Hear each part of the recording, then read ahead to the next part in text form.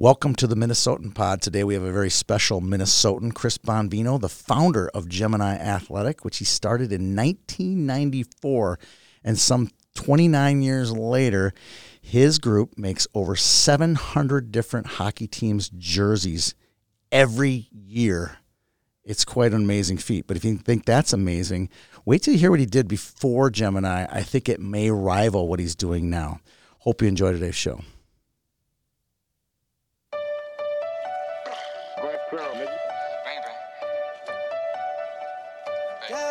You need to stay up out the streets if you can't take the heat. You need to stay up out the streets if you can't take the heat. Cause it get cold like Minnesota. Cold like Minnesota. Cold like Minnesota. Cold like Minnesota. Need to stay up out the streets if you can't take the heat.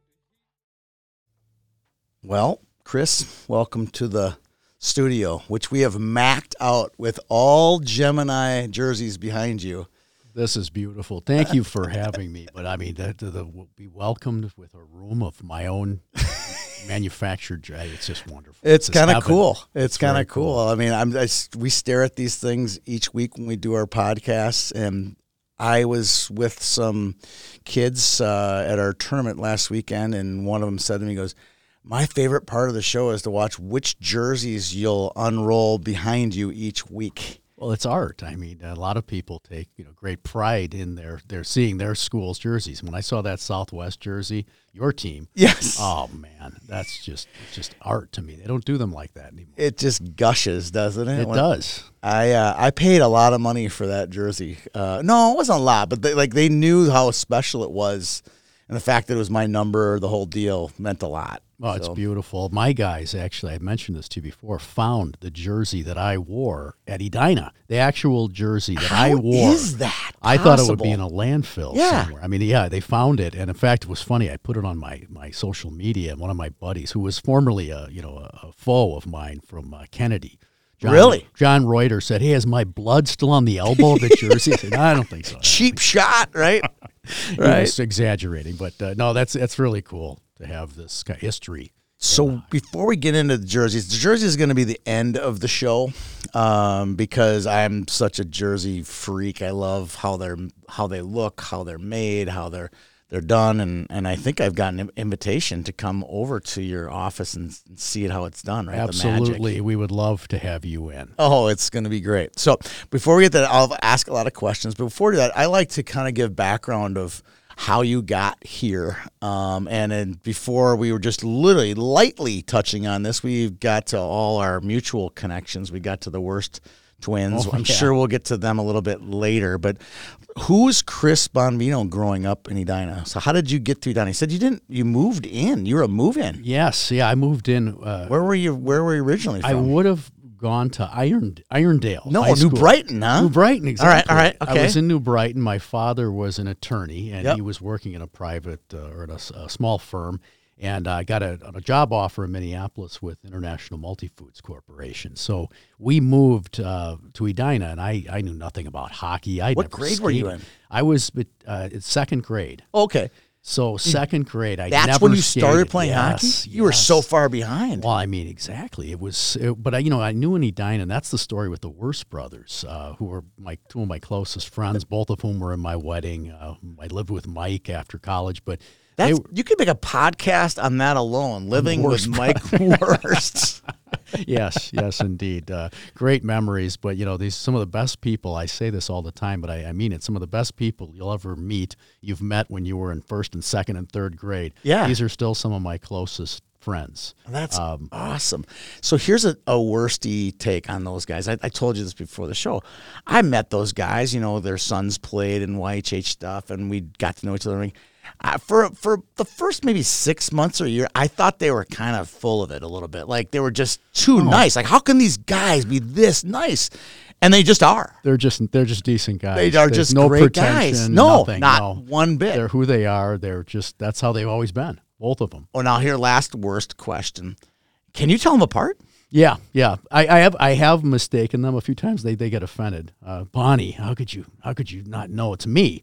And but no, I can definitely tell them apart. Their personalities are very different. And I think I shouldn't say this, but I think one of them chews tobacco and one doesn't. That used to be a tip off for me, right? Danny chews, Danny will Mike see doesn't. more often. Mike doesn't. No, Mike's different. They're wonderful, wonderful men. But that's how I started hockey. Danny. Do they invite you down to the rink or something? No, it was better than that. We were playing at recess. We were playing football, and this was my first year, and they were a year ahead of me. But it was cold out, and I didn't have a jacket on for some reason. And Danny had his Beltline jacket. That's what we used to call them. So it was a big deal, right? Is that a hockey jacket? And he said, here, just put this on. And I put it on. I thought, oh, this is cool. I felt cool. So one of my other, not even more of an acquaintance, a buddy of mine, chirps and says, you suck. You'll never get to wear a jacket like that. And at that moment, a light clicked for me and said, you know what? I'm going to be good at this sport. I'm going to figure out what it is. My mom would drive me to the Minnesotan hockey school where I just get tortured. Ken Yackel. Oh, it was probably. It was the Minnetonka skipper hockey's in the old wooden barn. Oh, and I couldn't skate. I was terrible. But I worked at it and then things just kind of came together. About 2 years later, I was playing, but I made the Pee Wee A team as a first-year player in Edina, and no one knew who I was. It was a big deal. So that was kind of the impetus of my hockey career, and it's a game I just fell in love with, as we all do. Are you ready for me to embarrass you now? Oh yeah, there we go. Okay. So no, I got a lot of embarrassing stuff for you, but let's just go to this one first, and then I'll go back to your parents and a little bit of that. But it was the Southwest tournament. You must have been a Bantam. And someone tapped me on the shoulder and says, you got to come next door. Chris Bonvino's playing. Sure wasn't Ranheim they were looking at? No, I know. So I said, yeah, you got to come over next. This guy's unbelievable. So we were in Augsburg A, and it was probably Chorsky. So we go trucking over, and there's this guy from Edina who could just fly, and he could take a slap shot like way harder than everybody else. And you said you played strong safety in football. Yes. It was like watching a what was that guy's name? Ronnie Lott play hockey. It was like watching a Ronnie Lott play hockey. That's what you were like watching. And we went in there, you took the slap shots, the kids, the squirts and pee-wees, oohing and on. And, you weren't in our district. So Minnetonka was you were in a different district. So we didn't see Edina very often. But we knew Edina was good because of Let's Play Hockey. And then you were on the team and you were their best player. So that was my first. Oh, that's bond very here. And kind. it's weird because then in high school, all the Ranheims and all those guys, Wally Chapmans were kind of, and you were more of like a secondary player, right? Well, yeah, Not I think primary, that's fair right? to say. I played defense, so in those days I'd play forward or D or whatever. But what happens is when you hit puberty, when you're like 9 years old, it makes a bit of a difference. So I was able to, I joke about this, but I was able to score a touchdown nearly.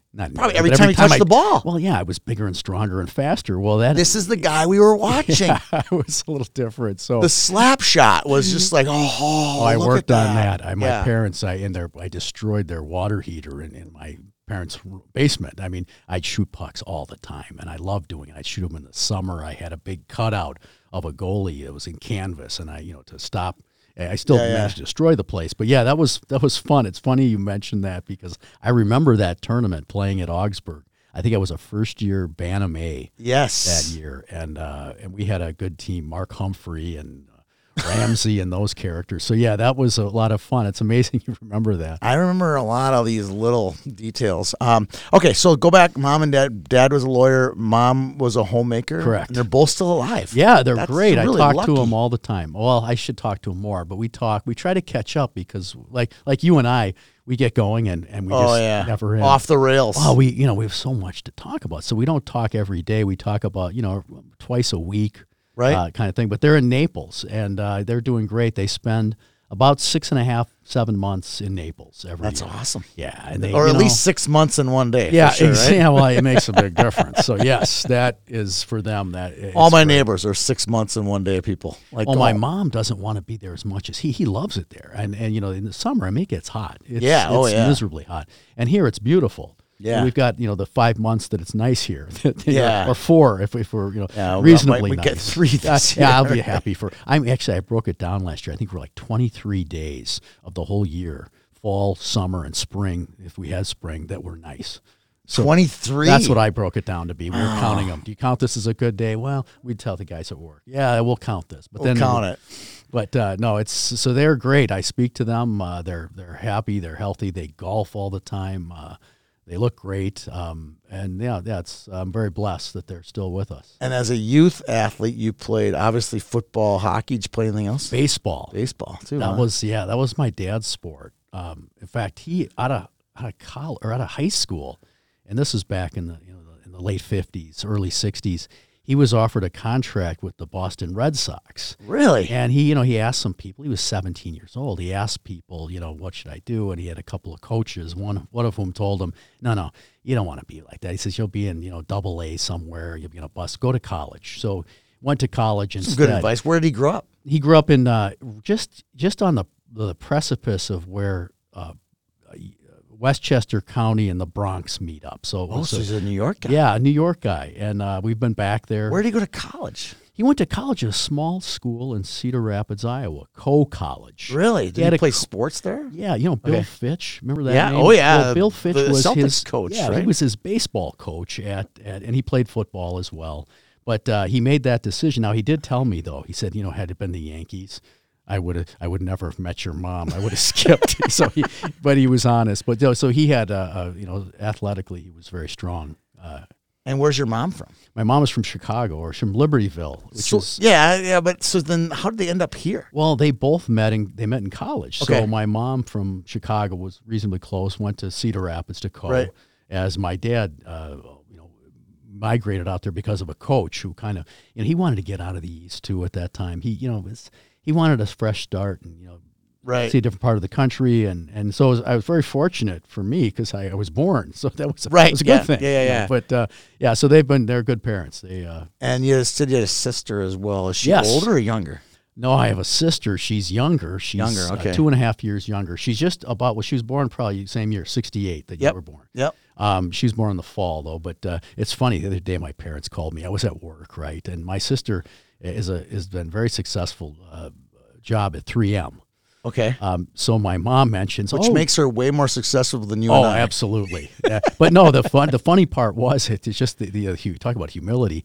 My mom said, your sister's going to be lecturing at Villanova this week. Oh my goodness. And at the time, she's telling me this, I'm on my back, loosening screws to let rusty water out of an air compressor at work. So work. what are you doing? Well, I'm watching rusty water drip on my shoes right now in the warehouse. So it was kind of humbling to think that my sister's done well, and I'm very proud of her. Oh, that's cool. All right. So we got that out of the way. Athletic, young kid. How do we get go through your collegiate athletic? You said, I'd learned this today, that you went to North Dakota.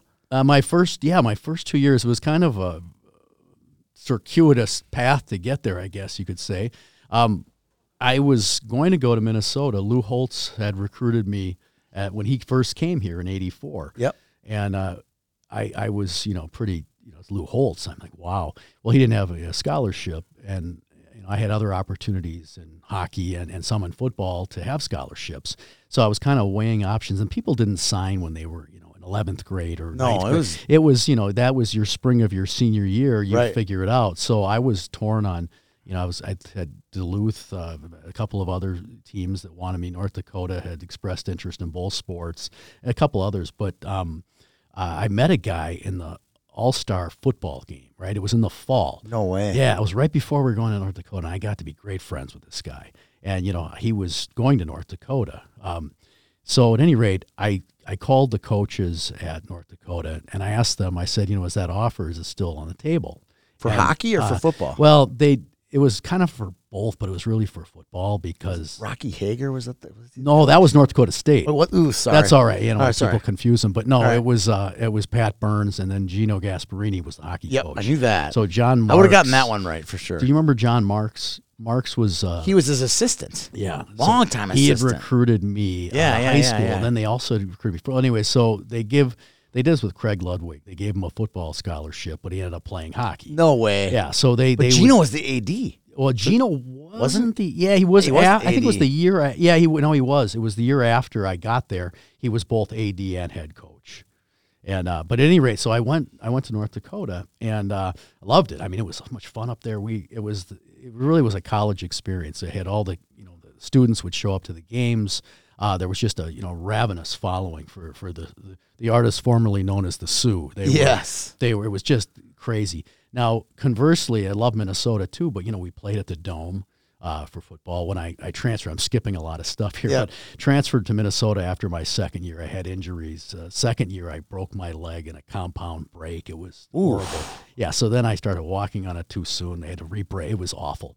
So but I transferred at Minnesota. It was great, but we'd have our games. I joke we'd have 50,000 people at a game. It was packed, but we'd have like 1,000 screaming students, and we'd have 49,000 Vikings fans. Yes. So it was a little different dynamic than a Wisconsin or Iowa. Those places were just ridiculous. Crazy. So, Wisconsin actually was in the dark years in the late 80s. I try to explain that to people, like, what? I'm like, I went to a Wisconsin game because my wife's from there. There was like 4,000 people in Camp Randall Stadium. Yeah, it's pre-Alvarez. I mean, they really changed that, though. Now did they ever? I mean, it's incredible. It's like. So did you play football for the Gophers? Did you get in the games and play? Because you said you had some shoulder issues too. Yeah, I pretty much I was pretty beaten up, but I played until really the last injury, which put me out. And it was actually several of them, but I thought I thought I was still that kid in eighth grade who was bigger and stronger and faster than everyone, and I played like that. And your body can only take so much. So it's I tough. got pretty beat up. Were you on the sidelines when Darrell Thompson ran 99 yards for a touchdown? Yeah, it was his first game. Well, I was redshirted because that was my redshirt year. Yeah, Darrell and I came in as freshmen. Yep. He's still a friend. He's he's a great guy. He's a really nice man. Yeah, first class is what I would describe Darrell. I always try to get him off his game, and I can't get him. Whenever I see him, I can't get him off his game. Yeah, he is so cool. He punked me. He and Mac. I was dating a girl in one of the sororities, and her boyfriend didn't like me because he was a fraternity, whatever. And so he and Max Stevens punked me. They got me on the phone, pretended they were this guy. I wanted to kill this guy, right? I think, what did you say? And they knew I had a little bit of a fuse. So finally they called me and said, hey, don't go beat this guy. That was us. And I'm like, oh man. He still laughs about it. No, Darrell is and Mac. They were. Max Stevens was a hell of a player too. He's a great guy. Chris Gators, though, one of all time. He was from Iowa, wasn't he? Chris was from Ohio. Oh, he was. Okay, great receiver. He was. I could literally do a whole pod totally on dropping, but there were some terrific guys. Yeah. Donovan. I just got a note from him this morning. Donovan Small. Yeah, and he's just a hoot. We don't have the cleanest sense of humor, but we said it's okay. Well, it's okay. So this is now we're like mid 80s, late 80s, Chris. Walk through your employment, because if you don't give me it, I'm gonna just get it. Okay, so eventually I want to get to this modeling. We'll call it a modeling career. I have some great stories from being a pizza guy for Domino's. I would deliver, and it was, so you probably want to hear those instead. No, I don't. No, I don't. I really don't. I was in a mall. I was in Southdale Mall, and a woman had approached me and had said, I would really like you to come and see me at my modeling agency. And I'm like, I was kind of, I thought, why don't I do that? I mean, I'm making, reasonable money with pizzas, but this was, I thought, I could meet girls. I mean, that was truly my kind of ulterior motivation was some meeting of the girls. Oh, yeah, I'm sure you struggled at that point. That was hard. This was going to be, a new venture. It was like being a straight flight attendant. I'll tell you. It was really fun. Yeah. But the point is, I got involved, and I didn't know anything about runway work, and these are things that I'd never been exposed to this. So she had some people work with me on how to walk and different things. So I end up doing this, and I was going to go to law school. I mentioned to you at the time, and my father, he's a realist, and he knew I was more of a creative, free spirit. He said, son, unless you have a burning desire to be an attorney, I would not do this. So you should see his face when I went back to him and told him, well, Dad, you're right, Dad. I decided I was going to go do modeling in Europe. And, I'd been doing it a little bit, but he thought, oh, gosh. But, okay, do your thing. So I went over and did that. And had, some success. It's a woman's industry, but there's, there was money, and it was the experiences, though, people I met. It was really broadening for me. I mean, I came from China. Here's the thing. Yeah, Dinah, you're in the bubble, right? Yeah. But here's the question about modeling. Did you, was it a constant flow of income? Because I would think it would be kind of hit and miss, It was very right? hit and miss, but that's what really propelled me into a business, because that's what we do now. It's very hit and miss. Right. But you have to be prepared. I had to constantly, it really taught me more about business than school did. Well, I was a journalism major. Right. So, but I mean, in terms of actually learning business, and I had to market myself. I had to stay on top of my agents to make sure I would get new agents. But I was the person responsible to make sure I got paid. So yeah, it was. I'll tell you, it was a very eye-opening, but a valuable experience. It taught me business. It's probably a baptism in entrepreneurship, but you didn't even know you're being baptized. Well, I think that's a fair way to look at it. Yeah, that was absolutely what it was.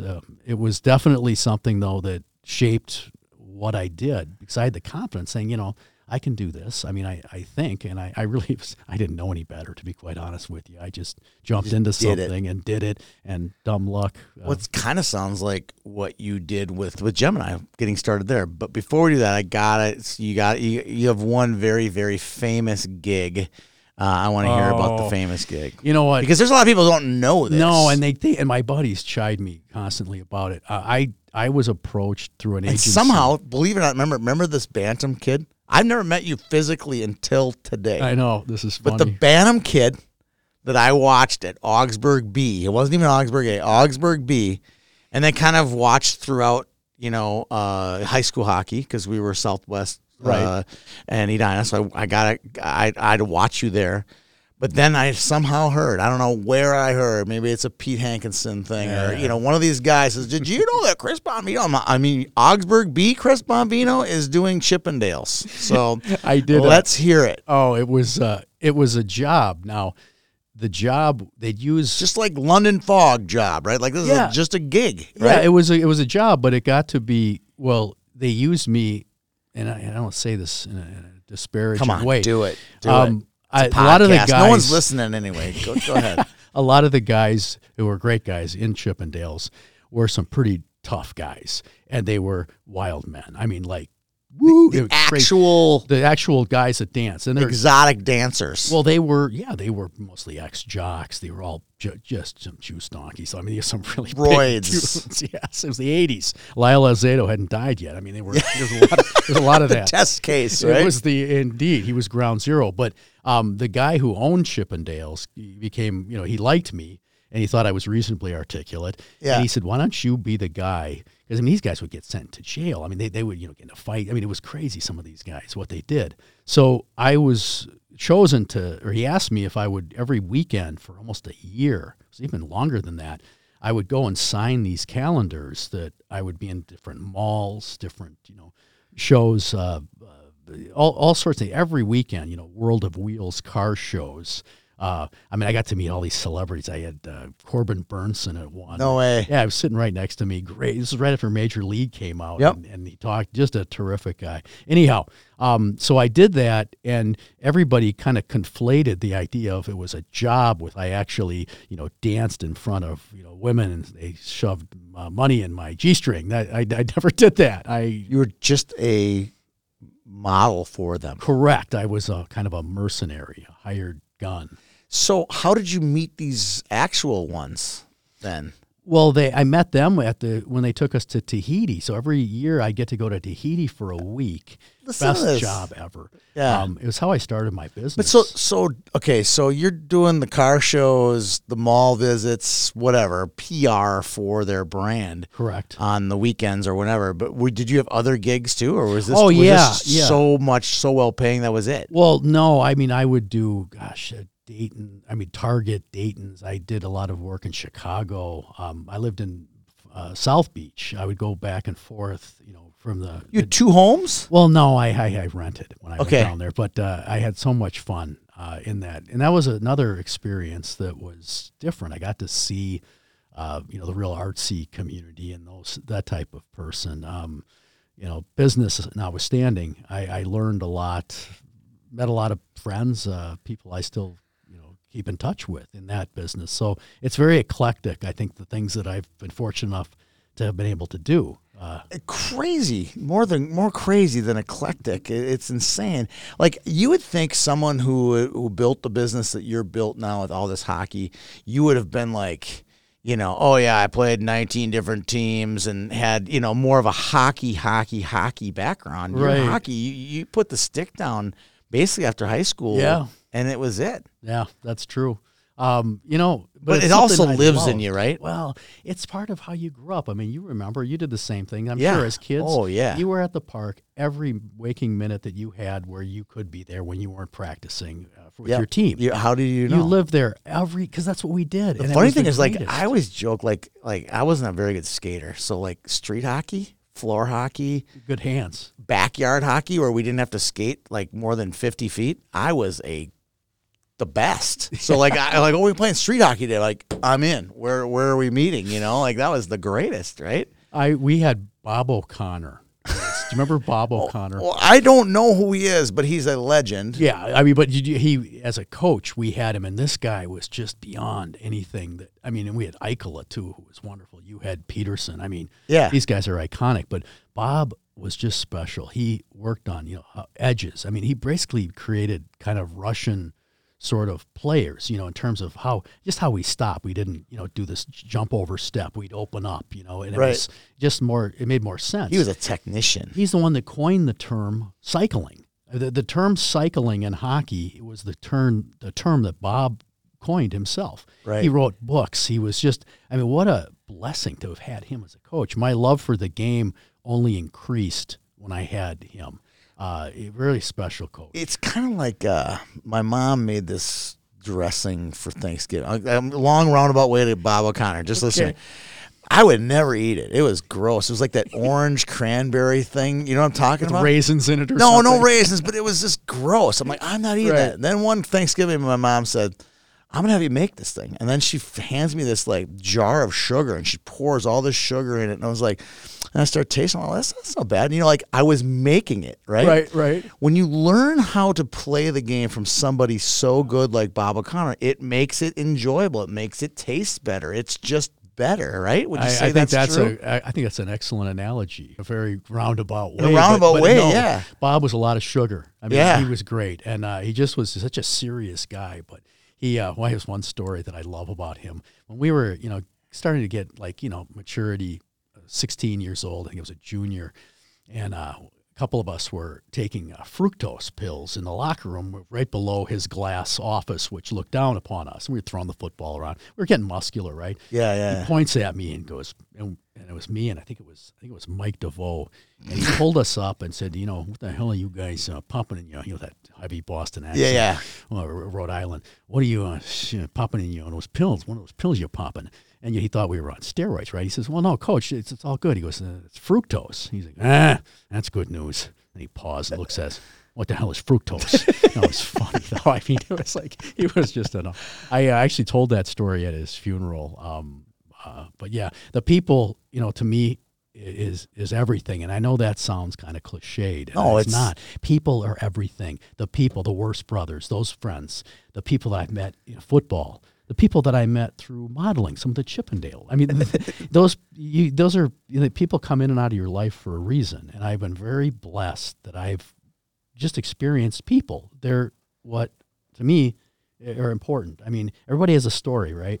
Yeah. And I was fascinated with your story, right? We were talking just the other day, like, don't get into me. And I'm like, no, I want to know how you did this. I mean, from your marketing firm to seeing this opportunity. I mean, that is fascinating. It kind of explains who you are. And when I hear about your mom, how she was, that totally explains a little bit more about your drive. Yeah. You have a lot of her in it definitely you. came from my mom, not my dad. Not that my dad was different people, right? They're different person, people. yeah. And you've taken certainly that from her, just from, and I, again, maybe you could chime in on this because you have that background. Yeah. Oh, yeah. She's pointing at yeah. Kayla right now. Kayla definitely could chime in on that for sure. No, but anyways, I just think that, get to the larger point, though, it's, all of the people that I've met have there's good ones and not so good ones, but, you take the good ones with you and you never forget them and you learn from them. And Bob just happened to be one of my, favorite coaches, but as a man, he was a gentleman. He was, I really liked him.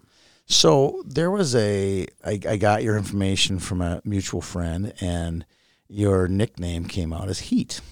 And Heat then spurs just so many different stories, just not from you, but from several others that know you. And I understand there was like some kind of, was it real wrestling or was it just comedy? Was this a comedy sketch? It was or Wayne's was it World. It was like Wayne's World. So there was actually no, it was just straight Mean Gene skits. And the language just wasn't very good. There was. But how was it televised? We got it on local access. It was Wayne's World. I know, but who produced it? There was a guy, my best friend growing up's brother, Mike Mattson is my best friend. His brother Greg Mattson was a genius. Okay, this was a creative genius. This guy, and he was just a sardonic wise guy. But he was just had. But he's 17 years old at this 17 time, years old. and he goes to writing the local cable. He wrote the scripts. He wrote the scripts of who I am, what my character was, and then all the characters. So it was all guys I played ball and hockey with, right? Yeah. And he wrote all these things out, and we performed this. And I mean, Are there actual videos? Oh yeah, it's alive. They pulled us finally. They finally pulled it off. But we had fans. I got on the bus one day, and I'd missed the upper grade bus, and I was at it was a junior year. And a couple of kids, seventh graders in the bus said, "Hey, are you who we think you are?" And I'm like, "Oh," because I was quarterback on Edina's football team, so I figured they were football fans. Of course you were. Well, but I figured that they would know me from that. They said, "No, you're Bonnie Heat. Did you play football too?" Because that was I told you, Bonnie Heat. Bonnie Heat was Randy Macho Man Savage. He was just a shameless egomaniac. It was such a fun thing to play, and I'd never acted before. But I mean, and we would just beat the heck out of each other. I had a. We'd so there was people. actual. We had a ring, yeah. It was downtown Minneapolis. It was like North Minneapolis. It was a boxing ring, and then we had some of the girls that were friends of ours show up to be, chirping from the stands. But we had, characters that were, Todd Nicodeme, who was a buddy of mine, was a quarterback with me. He was Playboy Buddy Hart, and he had like a beret on, and he had like a scarf around. So these all pretty buff guys, but they're all high school age kids though. And it was so funny. But we got a lot of complaints because of some of the the language that slipped out, and the fact that we would just beat the hell out of each other. It was really like violent stuff. But were some other guys that did it that might have been hockey guys? Mike and Danny did it. Of course, they were the stiffs, and then we had a Rick Rather. Rick Rather. He was a right-handed pitcher, wasn't he? Rick was he good. Was he on that? He played for Miami. Miami, but he was also like on the Legion team that won. I think he'd aged out because he was born in '63. I want to say. And okay. But at any rate, I'm just trying to think of the other guys that were athletes. I mean, we had Matt O'Brien was a linebacker, and he was the American dream. So all the girls liked Matt, and Mike Mattson, my best friend, was the ghost, and we became a tag team. But this got a following, like guys from other schools would watch it, right? Because there's nothing on TV, so that kind of stuck with me. So I've been Heat forever since, and that's the long story. I love it. I absolutely love what this we got stuff. away with was Eichela told us we couldn't do it anymore, and we had to sneak in, and he won't see it. No one will see. I hope he doesn't hear this because he would take my letter away from me. Still, he probably would. He probably would. He threatened probably would. Before we jump into some of your personal life, I want to save a little bit of a lot of the show. Talk about jerseys and how you make them and everything. But let's do a quick Eichela shout out. What would it be when your one takeaway about Coach Eichela that was different than any other coach that you came across? You've talked about Coach O'Connor, but I'd love to hear what you have to say about Ike. Coach Ike was just I don't think I'm articulate enough, I mean that, to say what this guy is. I mean, he was iconic, and I know that's a catchphrase and a word, but this man would run the most simplistic drills. So all the hockey geniuses, you got O'Connor, he's doing things that are like crazy, that, like Russian things. Well, that have that contrast to Eichela. Eichela, was dumb like a fox. This guy knew what he was doing. We were solid in all three zones. And we weren't robots. every once in a while he'd come up behind me and he'd like knee me in the back on the bench and say, you can get up ice if you want, in that Finnish sort of accent. Well, that was like, he tried to stretch like Bill Belichick's. He understood stretching zones out. He didn't really articulate it that way, but the guy as a coach was outstanding. He was a good game coach, and he was just such a humble guy. He never said much. I had one instance though when I did something really dumb, and it's hard to get him mad, but I was the kid who could get him mad. Right. I did some macho, thing where I lit somebody up. Somebody cheap shot at Hankinson. Right. And he was smaller. He was a sophomore. And so I just ran this kid, and it was just a total. You probably stood over him like a football player. It was kind just of thing, right? it was so gauche. Well, he grabbed me by my face mask, and he just chewed I felt like a zero, and he was right. And my dad, after, kind of saw it and said, well, if you don't do stupid things, maybe that won't happen to you. So it was kind of a humbling thing. But he was someone who I respect. I saw him, I'd run into him, and he was rather portly when he coached us. He was a stocky guy. Yeah. And he has really thinned out. Well, I hadn't seen him, and this goes back maybe 15 years. I hadn't seen him, since he had coached me. And I said, Coach, I said, you look great. You look really thin. And I said, you been working out, or you like doing the keto diet? He said, oh no. He goes, I switched to Bud Light. And that was his answer. He was like, just the greatest. I can't tell a mother story, but I have a lot of respect for him, and I enjoyed him as a man. I was afraid of him, to be quite honest with you, but I really like him now. I think I asked every Edina guy that played for him, because there wasn't the internet in 1984, right? There was no encyclopedias. Maybe if you open a state tournament program, you could maybe dug around. But did you have any idea what a great athlete he was? Oh, we knew. He told us a story. I'm just curious, what did you know? Well, Mainly told me that they knew almost nothing about him. Oh, no. He's. I knew from my dad, though, and then from like John Mariucci, right? So John Mariucci was talking with my dad at that thing, and he was a tough guy. It was at a tournament that he had. It was a John Mariucci tournament. Right. Okay. So at any rate, apparently this came through John, who was a very gregarious sort of a guy. Another Eveleth guy, He said, yeah, Willard told my dad this. He confirmed the story after I'd gotten done playing, or maybe it was when I was playing. But Eikala was so good that Michigan recruited him. Minnesota wanted him. Well, Mariucci, he said he'd be afraid. He'd walk on the other side of the street when he'd be back home in Evelyn this summer, because Mariucci was such. He says he would have killed me. So, but no, he was incredible. Eichel on the '56 Olympic team. I mean, just look at his numbers. I mean, but did you know that when you were in high school? I knew he was a great player at Michigan. I knew he was really quick. And I knew, but I didn't know. I mean, he figured he didn't play NHL. I thought, well, why? Because he went in the service. He didn't play NHL.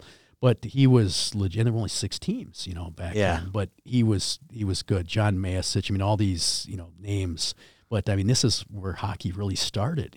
I was fortunate enough to have a guy like that as my coach. Yeah. I mean, he was just really something. A lot of those guys, where when you go back and look at the like you said, Dave Petersons and some of these guys, all the history that those guys. Larry Ross. Yeah, but the funny thing is, someone's telling me a story. I can't remember how I learned it, but they ran a camp. Maybe it was Saturday on, but they ran a camp in Colorado. It was like Jeff Sauer, Dave Peterson. Aspen. Yeah, that's the camp. All the Edina kids went to it. Yes, it was like the who's who. Bob Johnson. They were all at this camp, and they were all these. Basically, it was the U.S. hockey, hobnobbers together. But they did. They ran their camps together, and they're kind of like the founders. They're really. Because of them is why we are here today, Well, they laid the groundwork, certainly, and they gave us, what they had. But it was a different time, though. You talk about that, and I know with you playing for Coach Peterson. No, I didn't. He was gone. Oh, that's right. Coach he was Baxter. Okay, he was already Olympics. Yeah, okay, yeah. But he's another one. He's another one of those guys, 600 wins, crazy amount of But look at the energy. Respect they were given. And that's just a different, I don't want to make a statement about it. It's our true, times, though. but It's Eikala true. was, he was iconic. I mean, any of your coaches, you were taught respect, in those days. And they demanded that. But you gave that to them, and you gave that to them. Now I look, and I see some terrific coaches. I see some people who are, they're just not treated with the same respect, not only from the players, but from the parents. And I sound like I'm the old guy now, right? So, yeah, but it saddens me because, that was something I was always brought up to respect, your elders, certainly your coaches, your teachers. Yeah. I mean, these are people that influenced me greatly, and you, all of us. Yeah. And it's sad for me now to see what I consider to be a real lack of respect. Yeah. It's different if the coaches, you're beating kids over the head with a stick. But these are coaches who are, they're disciplining you. And that's what they were brought up to. It's how I was disciplined. I needed to be. I'd be in jail otherwise if I wasn't disciplined. But anyhow, I digress. But well, let's talk a little bit about your family. You have a wife, Trudy, right? Trudy is, yes. Okay. And she's full-time worker as well. She's got her own business too, right? She took the leap and bought the business she was working for. We bought it in the building, and she has 3 locations, one of which is the main one is in Prior Lake, and then there are 2 in Lakeville. Okay. She is, you talk about someone tough. Yeah. Danish, Norwegian, toughest people in the world. This woman is... it's a good combo. Oh, yeah, she's beautiful too. I'm a little biased, but... she was in college. I was intimidated because you know how your mind works when you're a kid. I wasn't starting, right, for the Gophers. Oh, so yeah. I didn't feel I was good enough to speak to her. That was the rationale my juvenile mind had when she couldn't have cared less about that. But I met her there. She's an orthodontist, just one of the smartest people. Academically, she's off the charts. Right. And she's done very well. She just works. She's a very hard worker. Employs... I think she has 19 employees right now. You guys are competing. You're competing. You know what? It's so, I don't want to sound like a chauvinist by any means, but if she beats me in our income, I feel insecure and inferior. Do you? Yes, I do. I'm such a lowlife. Oh, that's good. That's good. All right. And you have 2 kids, a boy and a girl. Don't know anything about this. Do you live in Edina? Yes, you can't. Isn't it your birthright to actually live there? You know what? I always wanted to live by Braemar. I just thought that the coolest thing. So there's this place, Indian Hills in Braemar. Yeah. And I can walk to the ballparks. I can walk, the golf thing is right there. Yeah. The shooting range. You got everything right there. I think it's the most perfect spot in Edina to live. My sister's on the east side where, houses are they're beautiful homes, so they're really close together. Yeah. I'm like in a cabin. I can't even, see trees everywhere. It's like I'm not even in the Twin Cities is what I feel like at this place. Wooded. Yeah, it's very wooded, hilly. It's foliage. It's a lake out in front. It's great. So yes, that's the long answer. I'm in Edina. All right, and 2 kids. Boy, what are their names? What do they do? Alex and Matthew. So Alexandra is my daughter, and she's happily married, 29 years old. I'm a grandfather. She has Congratulations. a little girl, 1 year old, and one on the way. So wow. Yeah, it's really exciting. She's wonderful. My son Matthew actually is a Bethel graduate, and he works for me. And he's really, talk about it. You would love talking with him. I'm good at what I do. Yeah, he's exceptional. He's beyond my capacity. I have him doing a lot of my designing. Excuse me now. So he might be the designer. He is the designer now. I've done things up to this point. He's taken it to another level. But this guy, what he thinks of, it's just unbelievable how his mind works. And he was pre-med. So he had gone through inorganic, organic chemistry, but then he had an epiphany, and he came to us and said, my wife's a scientist and academician, and he's a smart kid. He had a scholarship to Bethel, or partial, but he had, part of his academics paid as a result of his scores and whatnot. So he said, I just don't want to do this. I thought I wanted to do this, but you know what? I'm a creative type, and he went and he redid his major, and he became a fine arts major, and I've been blessed to have him. Truly, this kid is exceptional at what he does. Oh, I can't wait to see some of his predecessor was good. And the weird part, it kind of helps build your legacy with, because I think one of your legacies is design. Creative. You personally, some of the stuff you've designed is fantastic. He takes the pride that I have in that as well. So no, it's really it's worked out. I couldn't be happier, particularly to have my son, with me at work, and. No, it's been great. All right. Okay, let's talk about we know who you are now. We know who your influences were and how you got here, but how did the company start? You told me before we started the show that one of the reasons you started Gemini, it was because the jersey you put on at Edina was trash. Well, it wasn't. That was a little harsh, but I looked forward to wearing that jersey back in the 70s and the 80s, the early 80s. We had really. It wasn't very nice stuff. I mean, in the youth program, it was, a cheap screen printed mesh jersey. You got me fooled. They had the green breezers and that white jersey. Well, we had green breezers, but they were, we had a yellow jersey.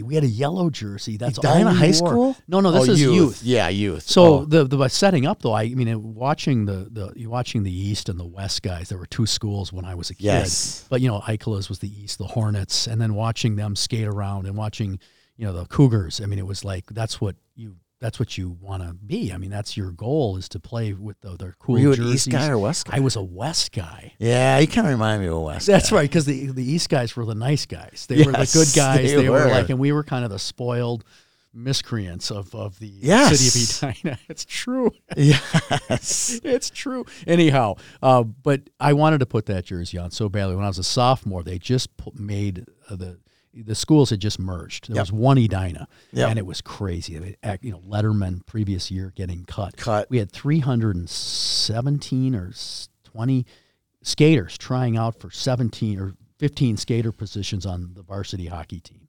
So none of us sophomores, very few of us even made JV, but they brought me up at the Thanksgiving time, right when the season started, for a preseason thing.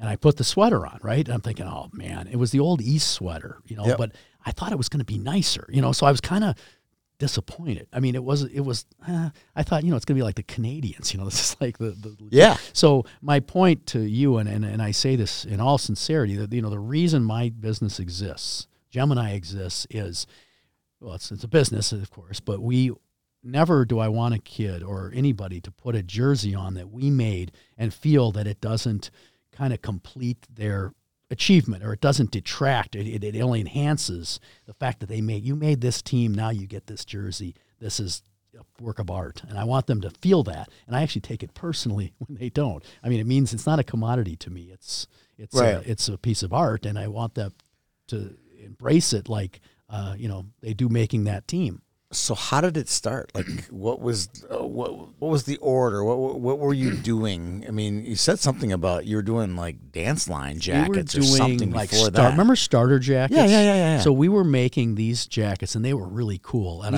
we, like, how many was we at the time? It like was two me other people? And my friend Nam, who's still with me, who I met in 1991. And he's still with me. Now he's almost 70 now, but he was my first employee. He's still there. He's peripheral now, but so he and I investigated. I went and got a job sewing. Remember Zubas? Remember those things? So there was a company in St. Paul that was sewing these, and I met this guy. I walked in. I was modeling, right? So I had income, and I said, I'll work for you for free if you teach me about how sewing works. And he's like, okay. So I sit there with my Walkman on, and I'm sewing next to, these. Why did you do that? I needed to learn how it worked. I knew nothing about it, right? I didn't know I didn't know what a cover stitch machine was. I didn't know what a serger was, 4-thread lock, 5-thread, all these things that I needed to know in order to, if I'm going to communicate something to someone, I want to understand how it works. Right. So you did this knowing you were going to start a manufacturing company. That was my goal. I met a guy, actually, when I was doing a modeling job in Chicago. We got in sometimes we'll do this, we went to location, so we had a big Winnebago, and all the models were in the Winnebago. And the guy that owned the company, it was a jacket company out of Kansas City. And anyways, the guy was cool. He was, he was about 15 years older than I was.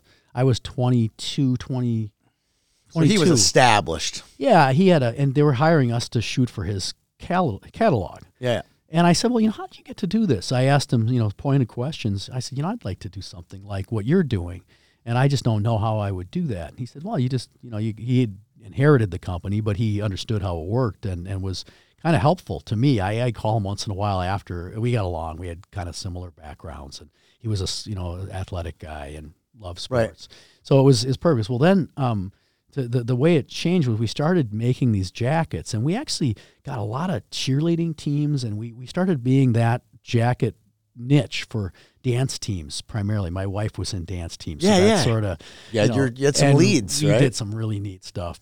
We did the Vikings cheerleaders. We did, all sorts of stuff. Well, at any rate, I kind of knew that this was a fad, and it occurred to me that, these jackets can be imported. What really makes them, the starter thing is a fad, with all the stripes and the whole, it's like a jersey almost. Yep. Well, at that time, we were doing, a lot of the WCHA teams' jackets, warm-up suits, right? We were making them here. Yeah. Well, it was pre-NAFTA, right? It was right at that time. Yep. So, and that's another fun story. But at any rate, so Dean Blaze changed my life and my company's direction. He called and asked me, we were doing their warm-ups. He says, I'm sick of these jerseys. Can you guys make jerseys for us?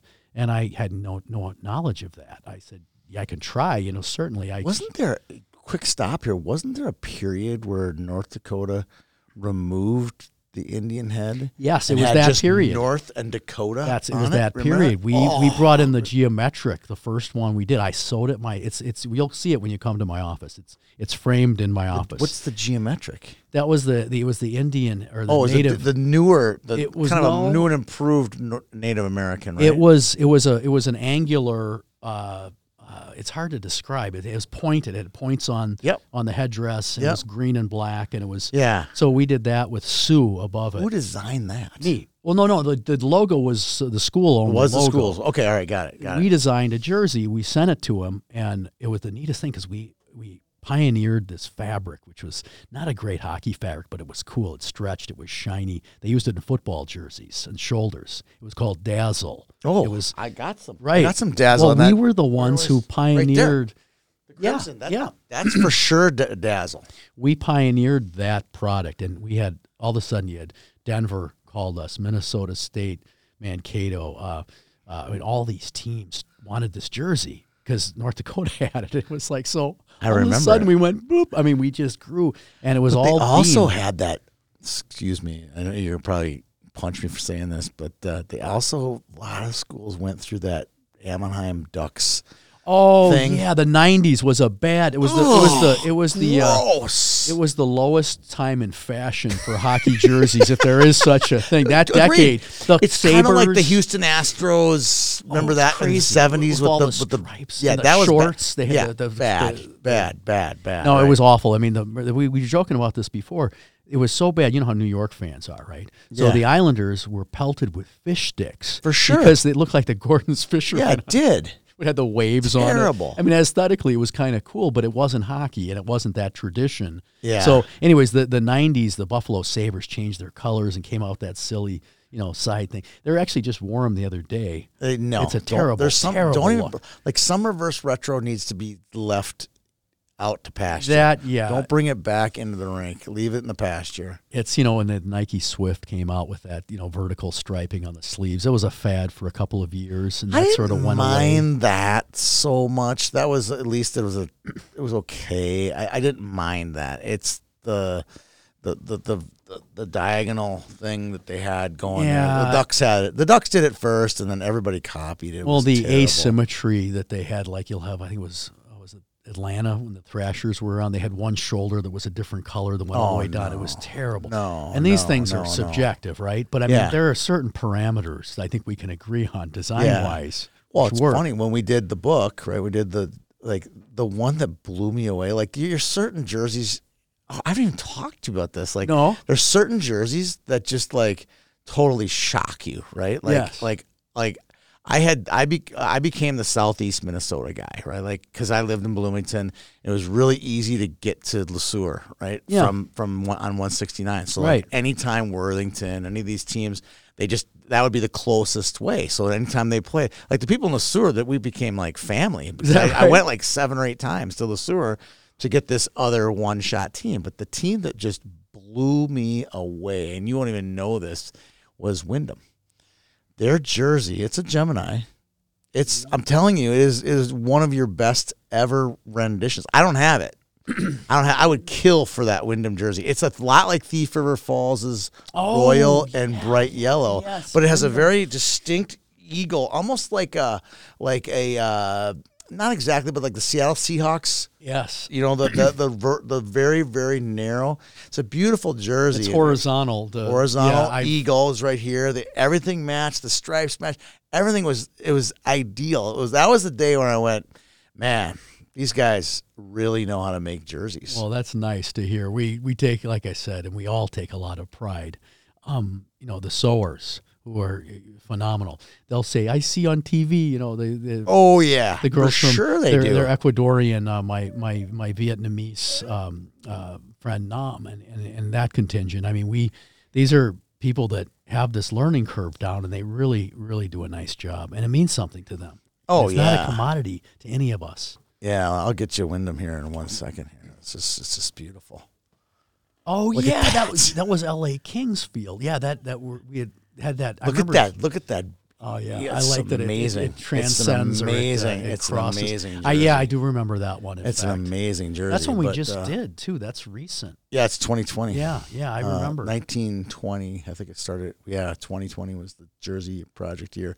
We'll do it again in 6 years. We'll do it every 10 years. We'll do a book like this because they change, right? I mean, the jerseys change. You know, they do. Most of the teams have very few. Like Edina, we actually went away from that look, the one that we wore, for a few years. They wanted. I think they had a forest green, didn't they? Well, the Edina West did. That was their color. For sure. It was Baylor colors, basically. Totally different. But I'm talking the high school program.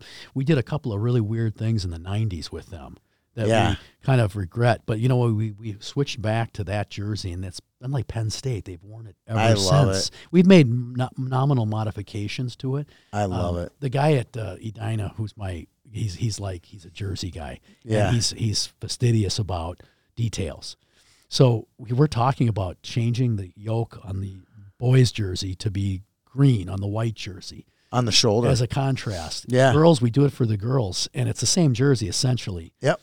And it's kind of a neat look. He says, maybe we'll play around with that. So he's a traditionalist, so he wants to maintain no black, keep it clean.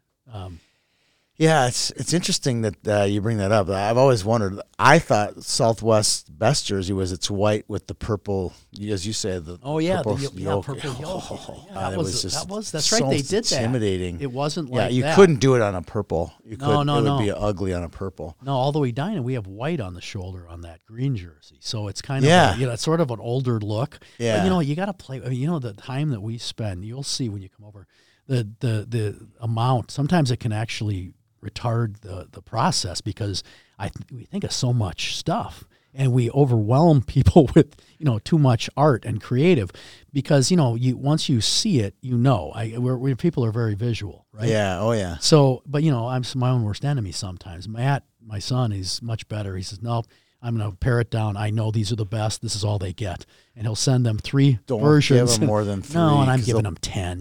What do I know? What they'll do is they'll pick the worst one every time. Or they'll just get caught in a perpetual second-guessing kind of a thing. So they're like, I don't know, I like this. But no, it's a fun process. I cannot wait, though, for you to come over and see the place. And just because, you'll like all the guys, but moreover, just it's how the thing flows. It's going to be... it's crazy what we turn out of that place. And we have 8,000 square feet. We're not huge, right? It sounds big to me, but... It sounds big, but it's not that big. It's just...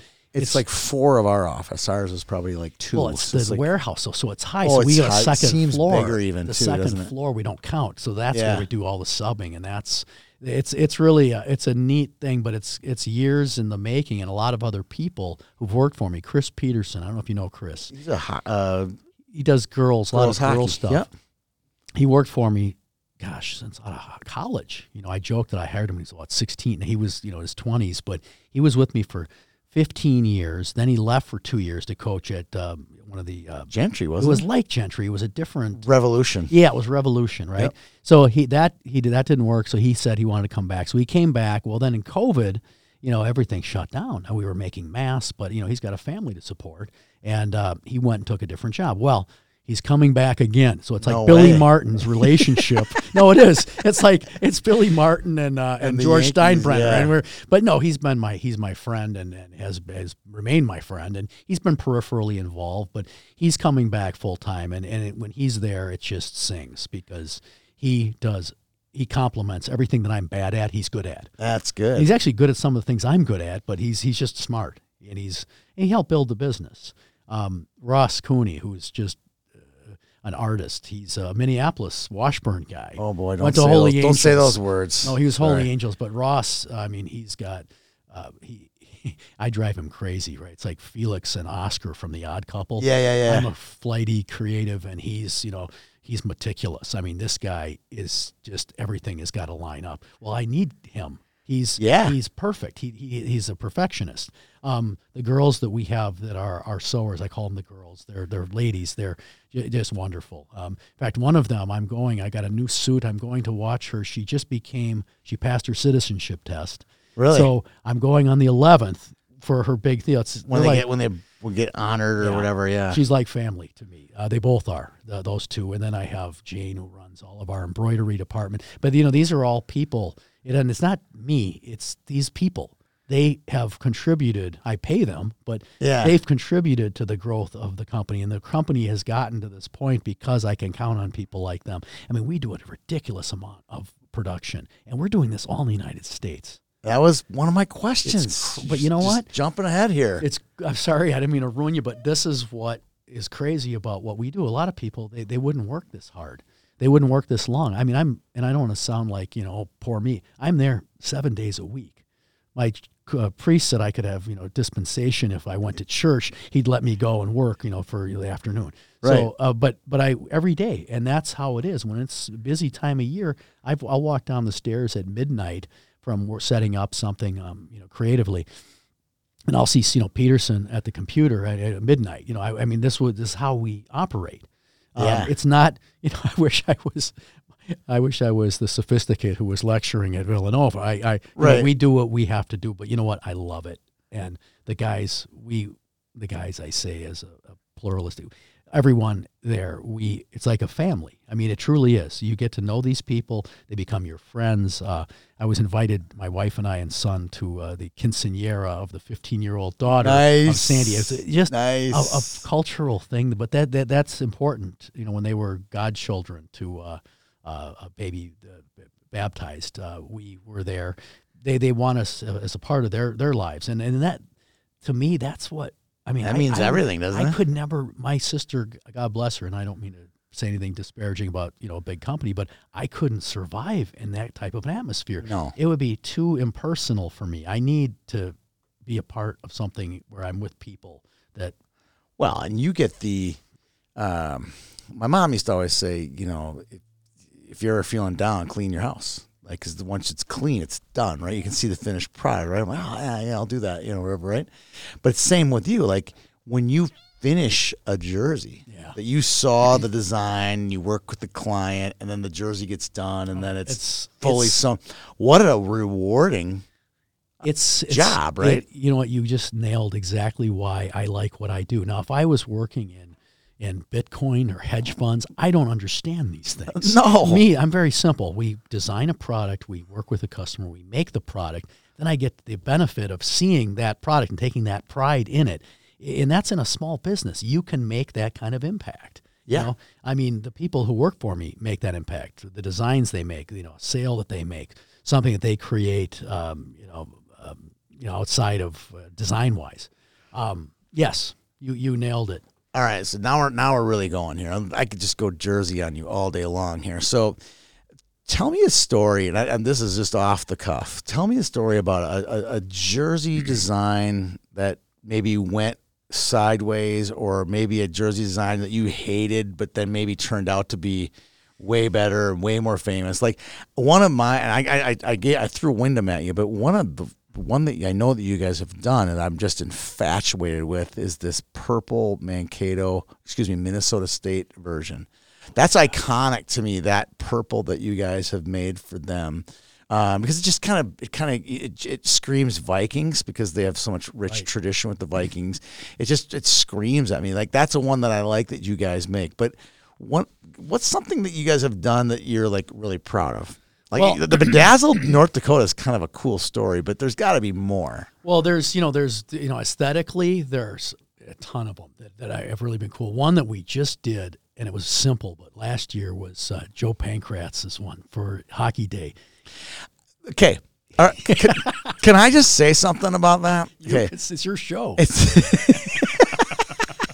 Okay. First of all, phenomenal. But it is a knockoff. You knew that. It is a knockoff. Yes, I can get you on that one too. But we'll go back to that. You know what it knocked off too. Teddy Cheese. Yes, the Centennial. He made me Centennial Hockey Day. Aware of this. Yes, but I loved the design. But the thing is, I knew about the pictures of the players on the jersey.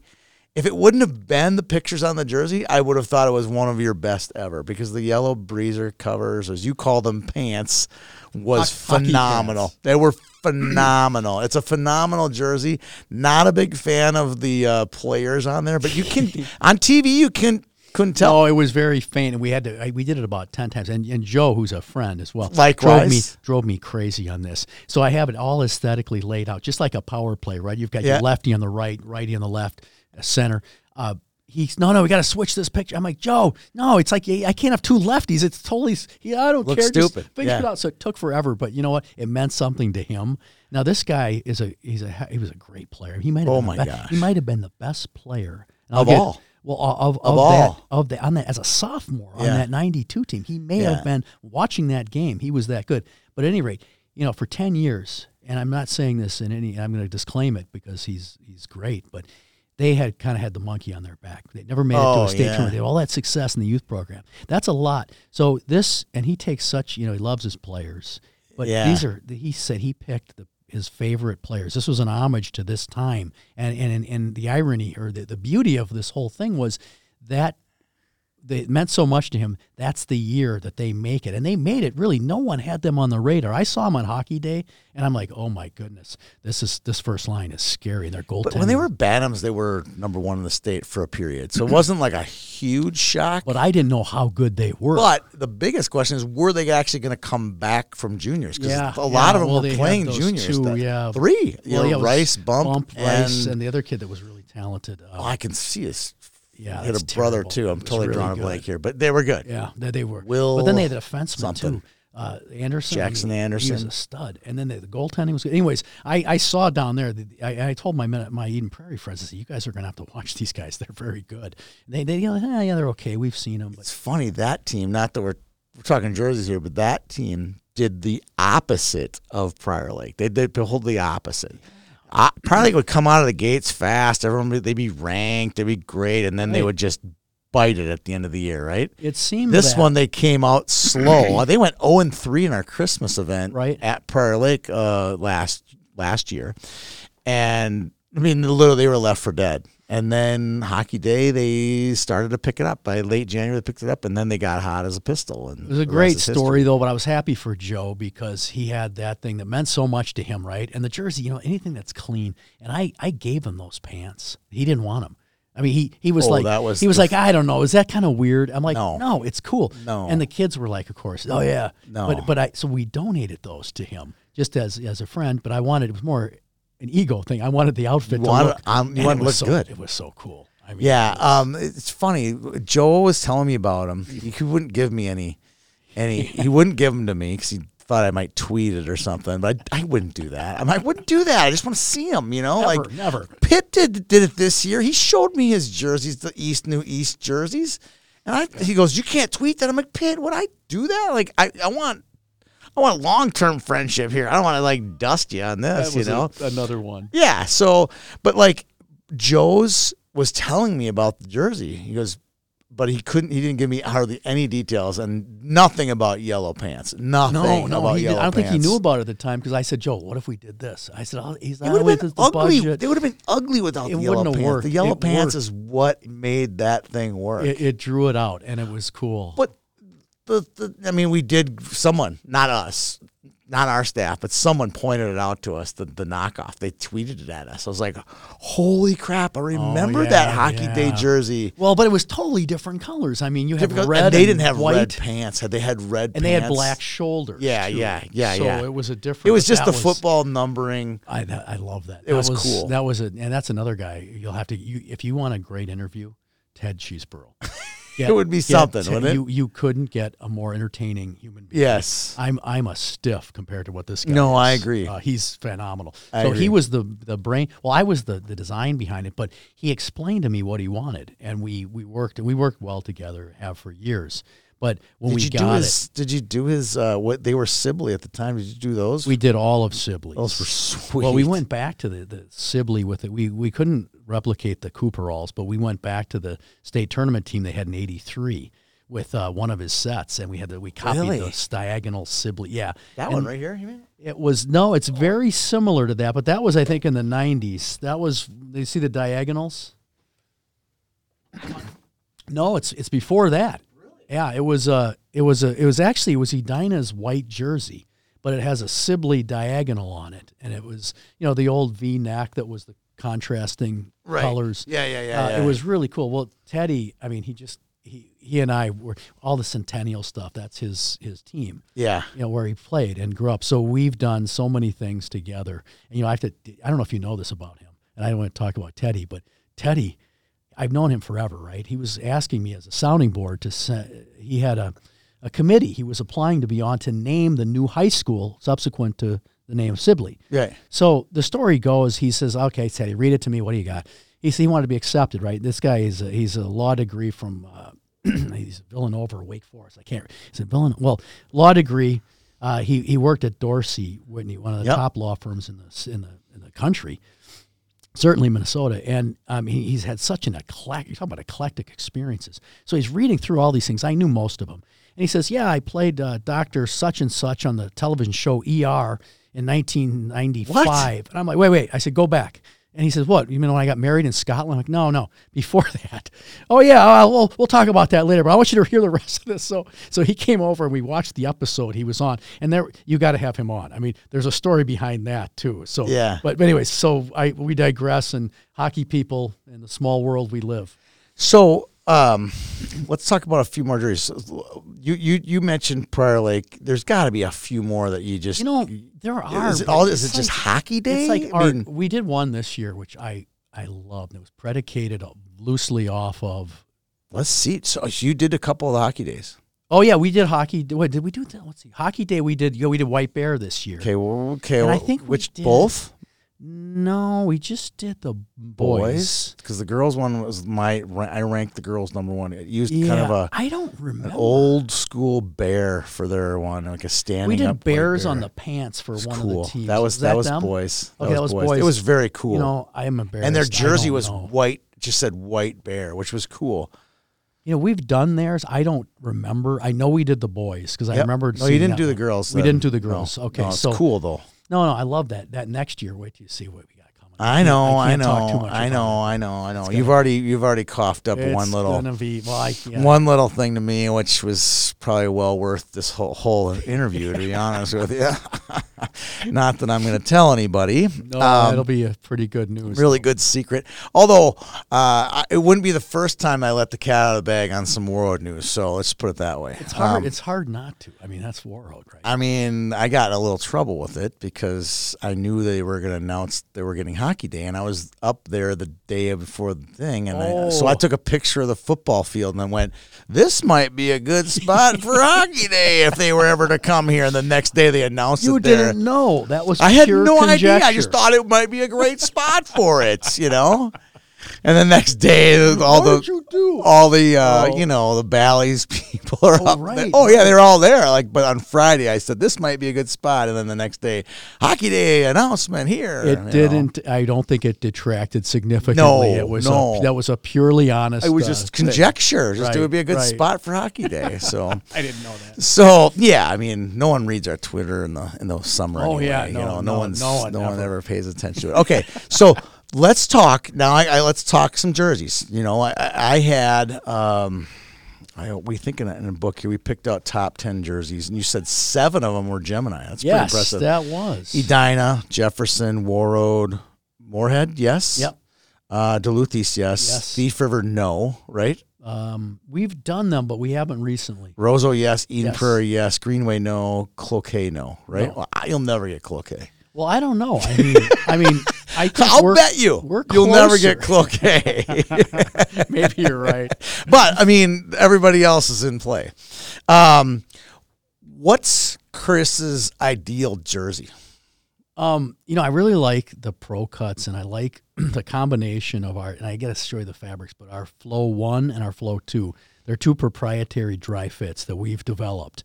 Completely different fabrics, comparable weight, but the way they function together, the one has more stretch to it, the one has more stability, but still both, you get them wet, you hang them up to dry, they're dry. They dry on the bench.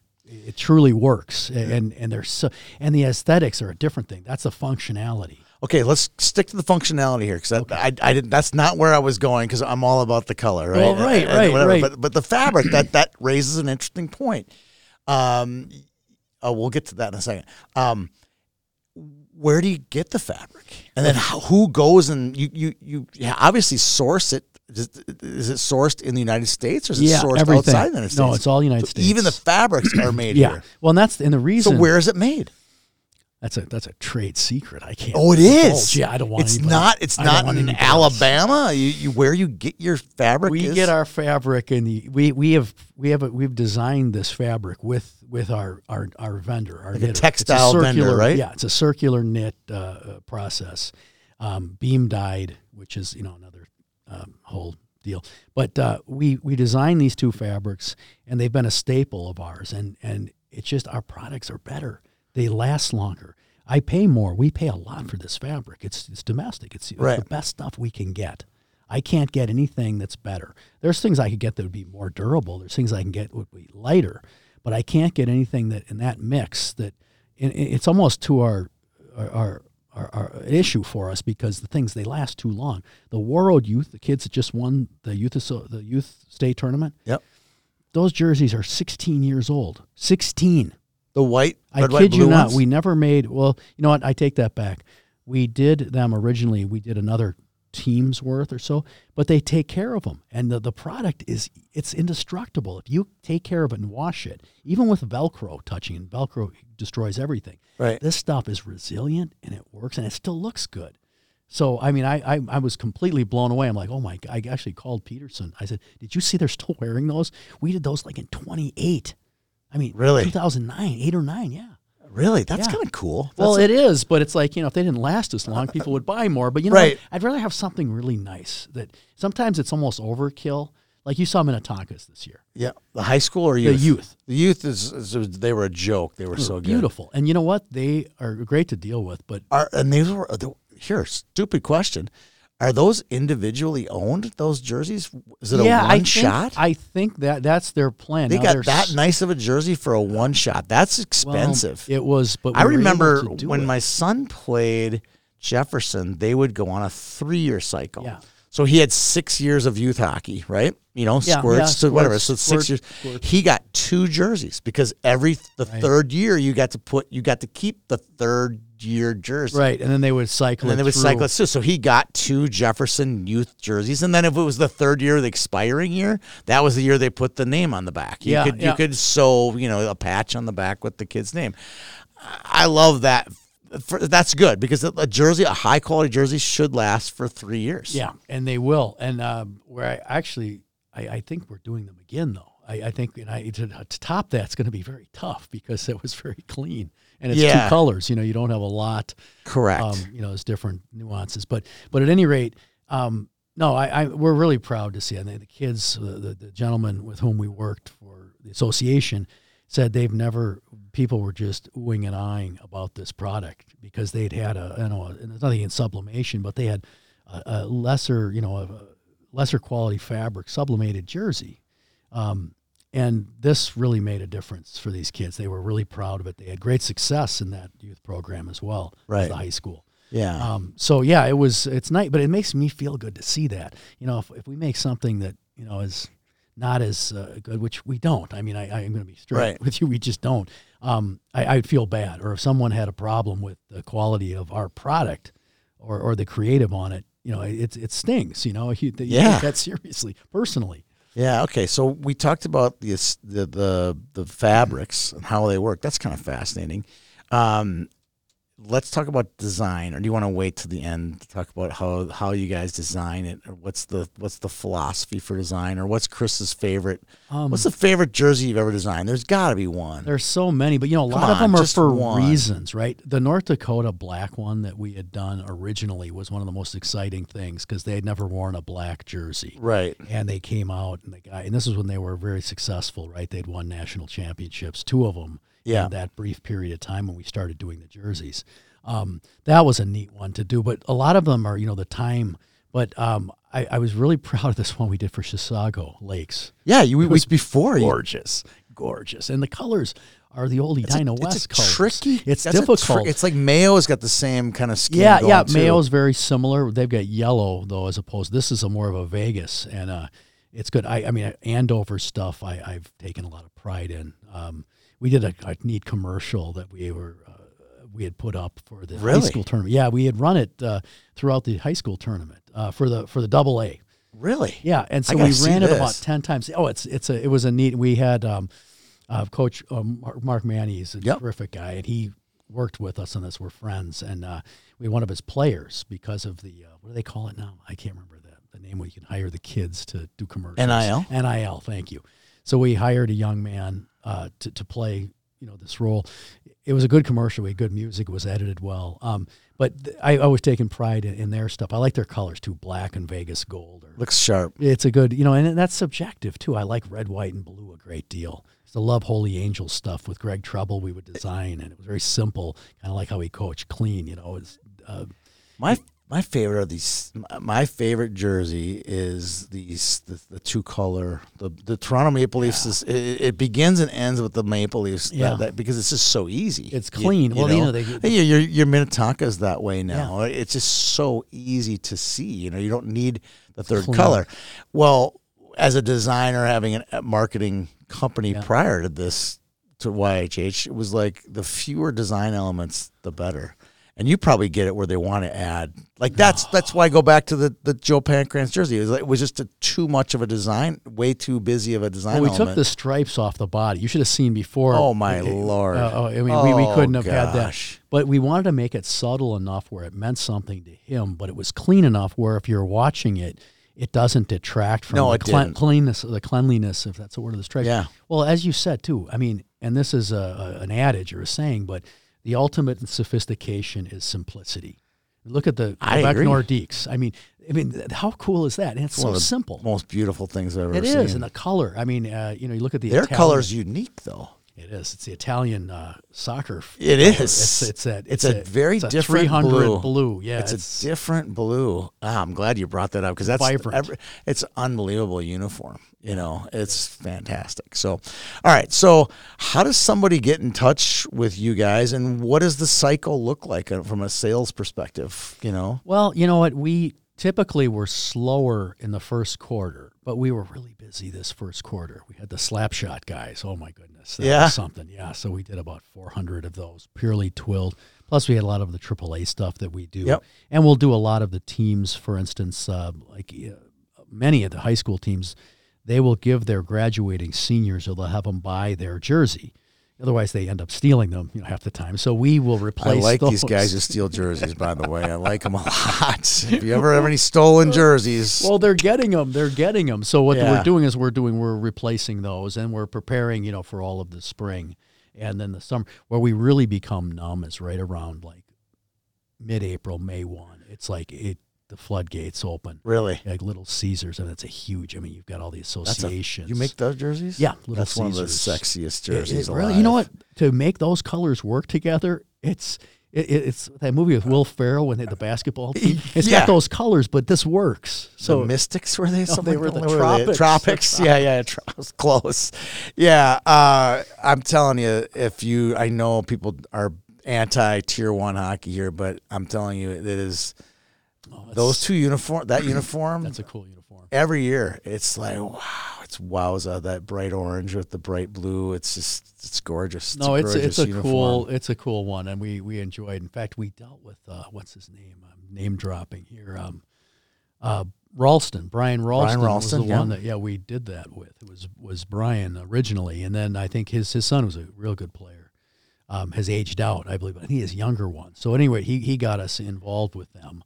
And it's only been the last 2 or 3 years we've done that. They look good. Yeah, they're sharp. I They mean, look it's really it's good. a good, They look you know, really good. some of the jerseys, just the questions, the one, and more of it, you know, it's the aesthetic of the jersey, but we did a jersey, and I'm going to try to say this without sounding self-aggrandizing because we're not meaning to be that way, but Waseca had a police officer who was very close to the team who was I remember shot. that. I remember. And it was illegal, wasn't it? Like, Well, they deemed it was like but high school league, was it? Yeah, and this was What Craig was Perry. that? Now, Craig was a teammate of mine in North Dakota. And Yeah. he's the one that had to make the decision, and he's a friend of mine. I understand his position. What was that again? Well, I forgot about that. It was they couldn't.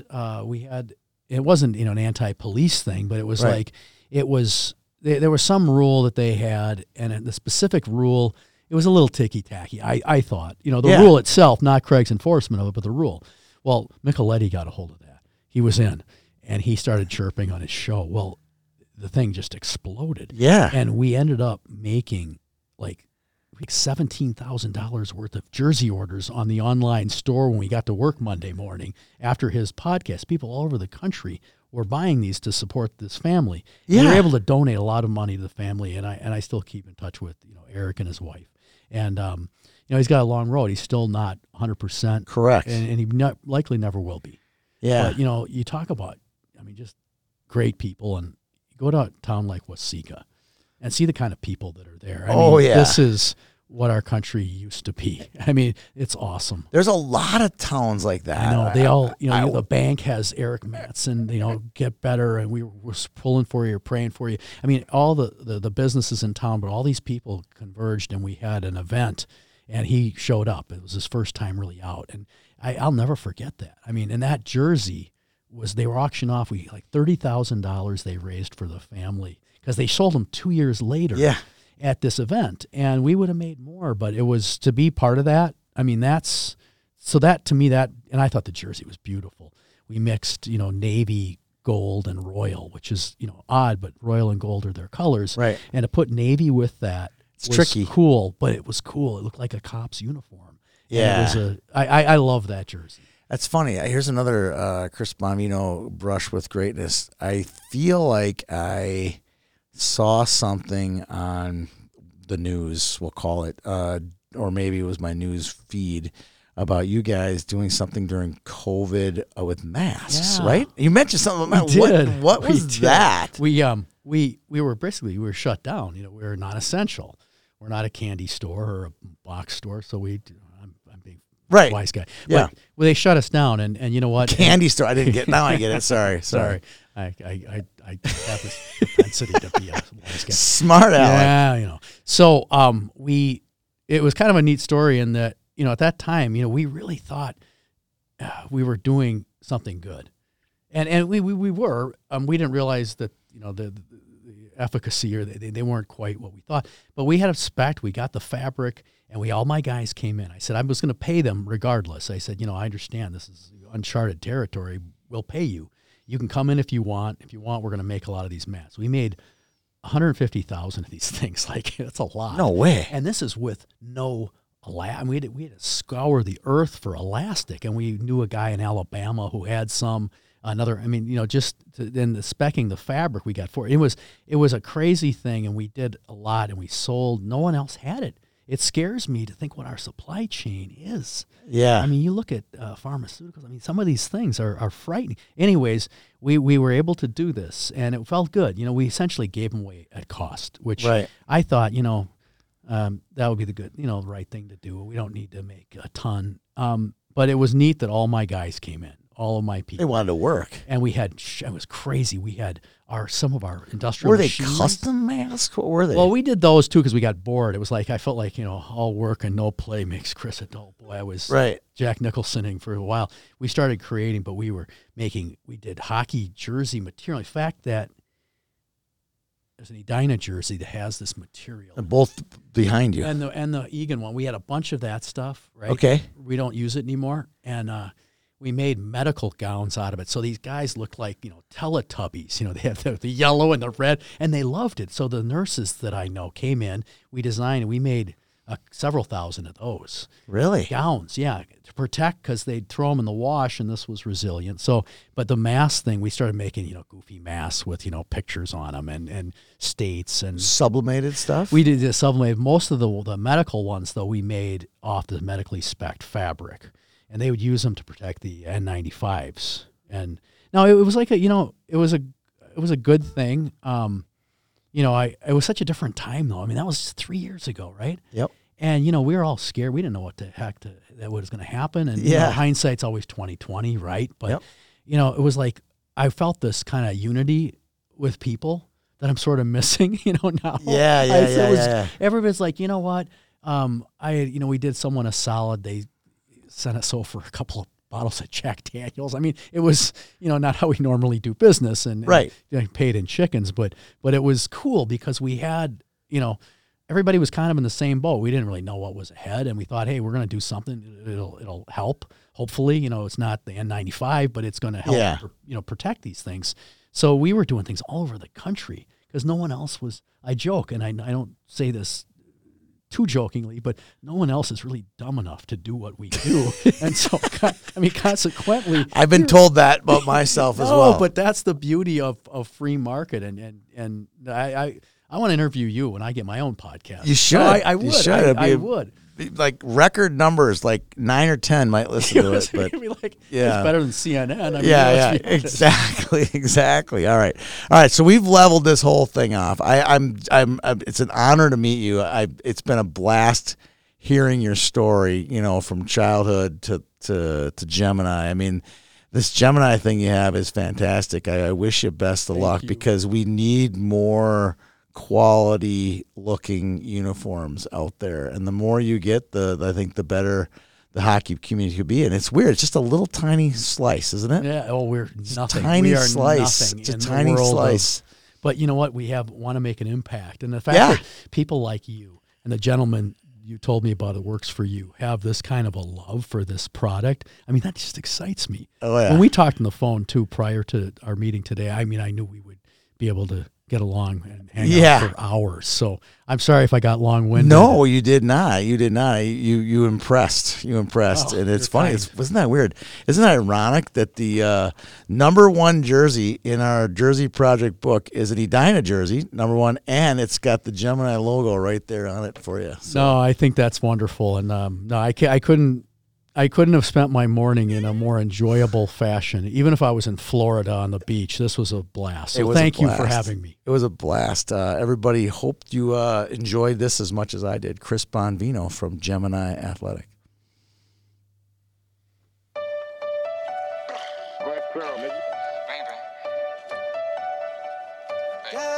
You need to stay up out the streets if you can't take the heat.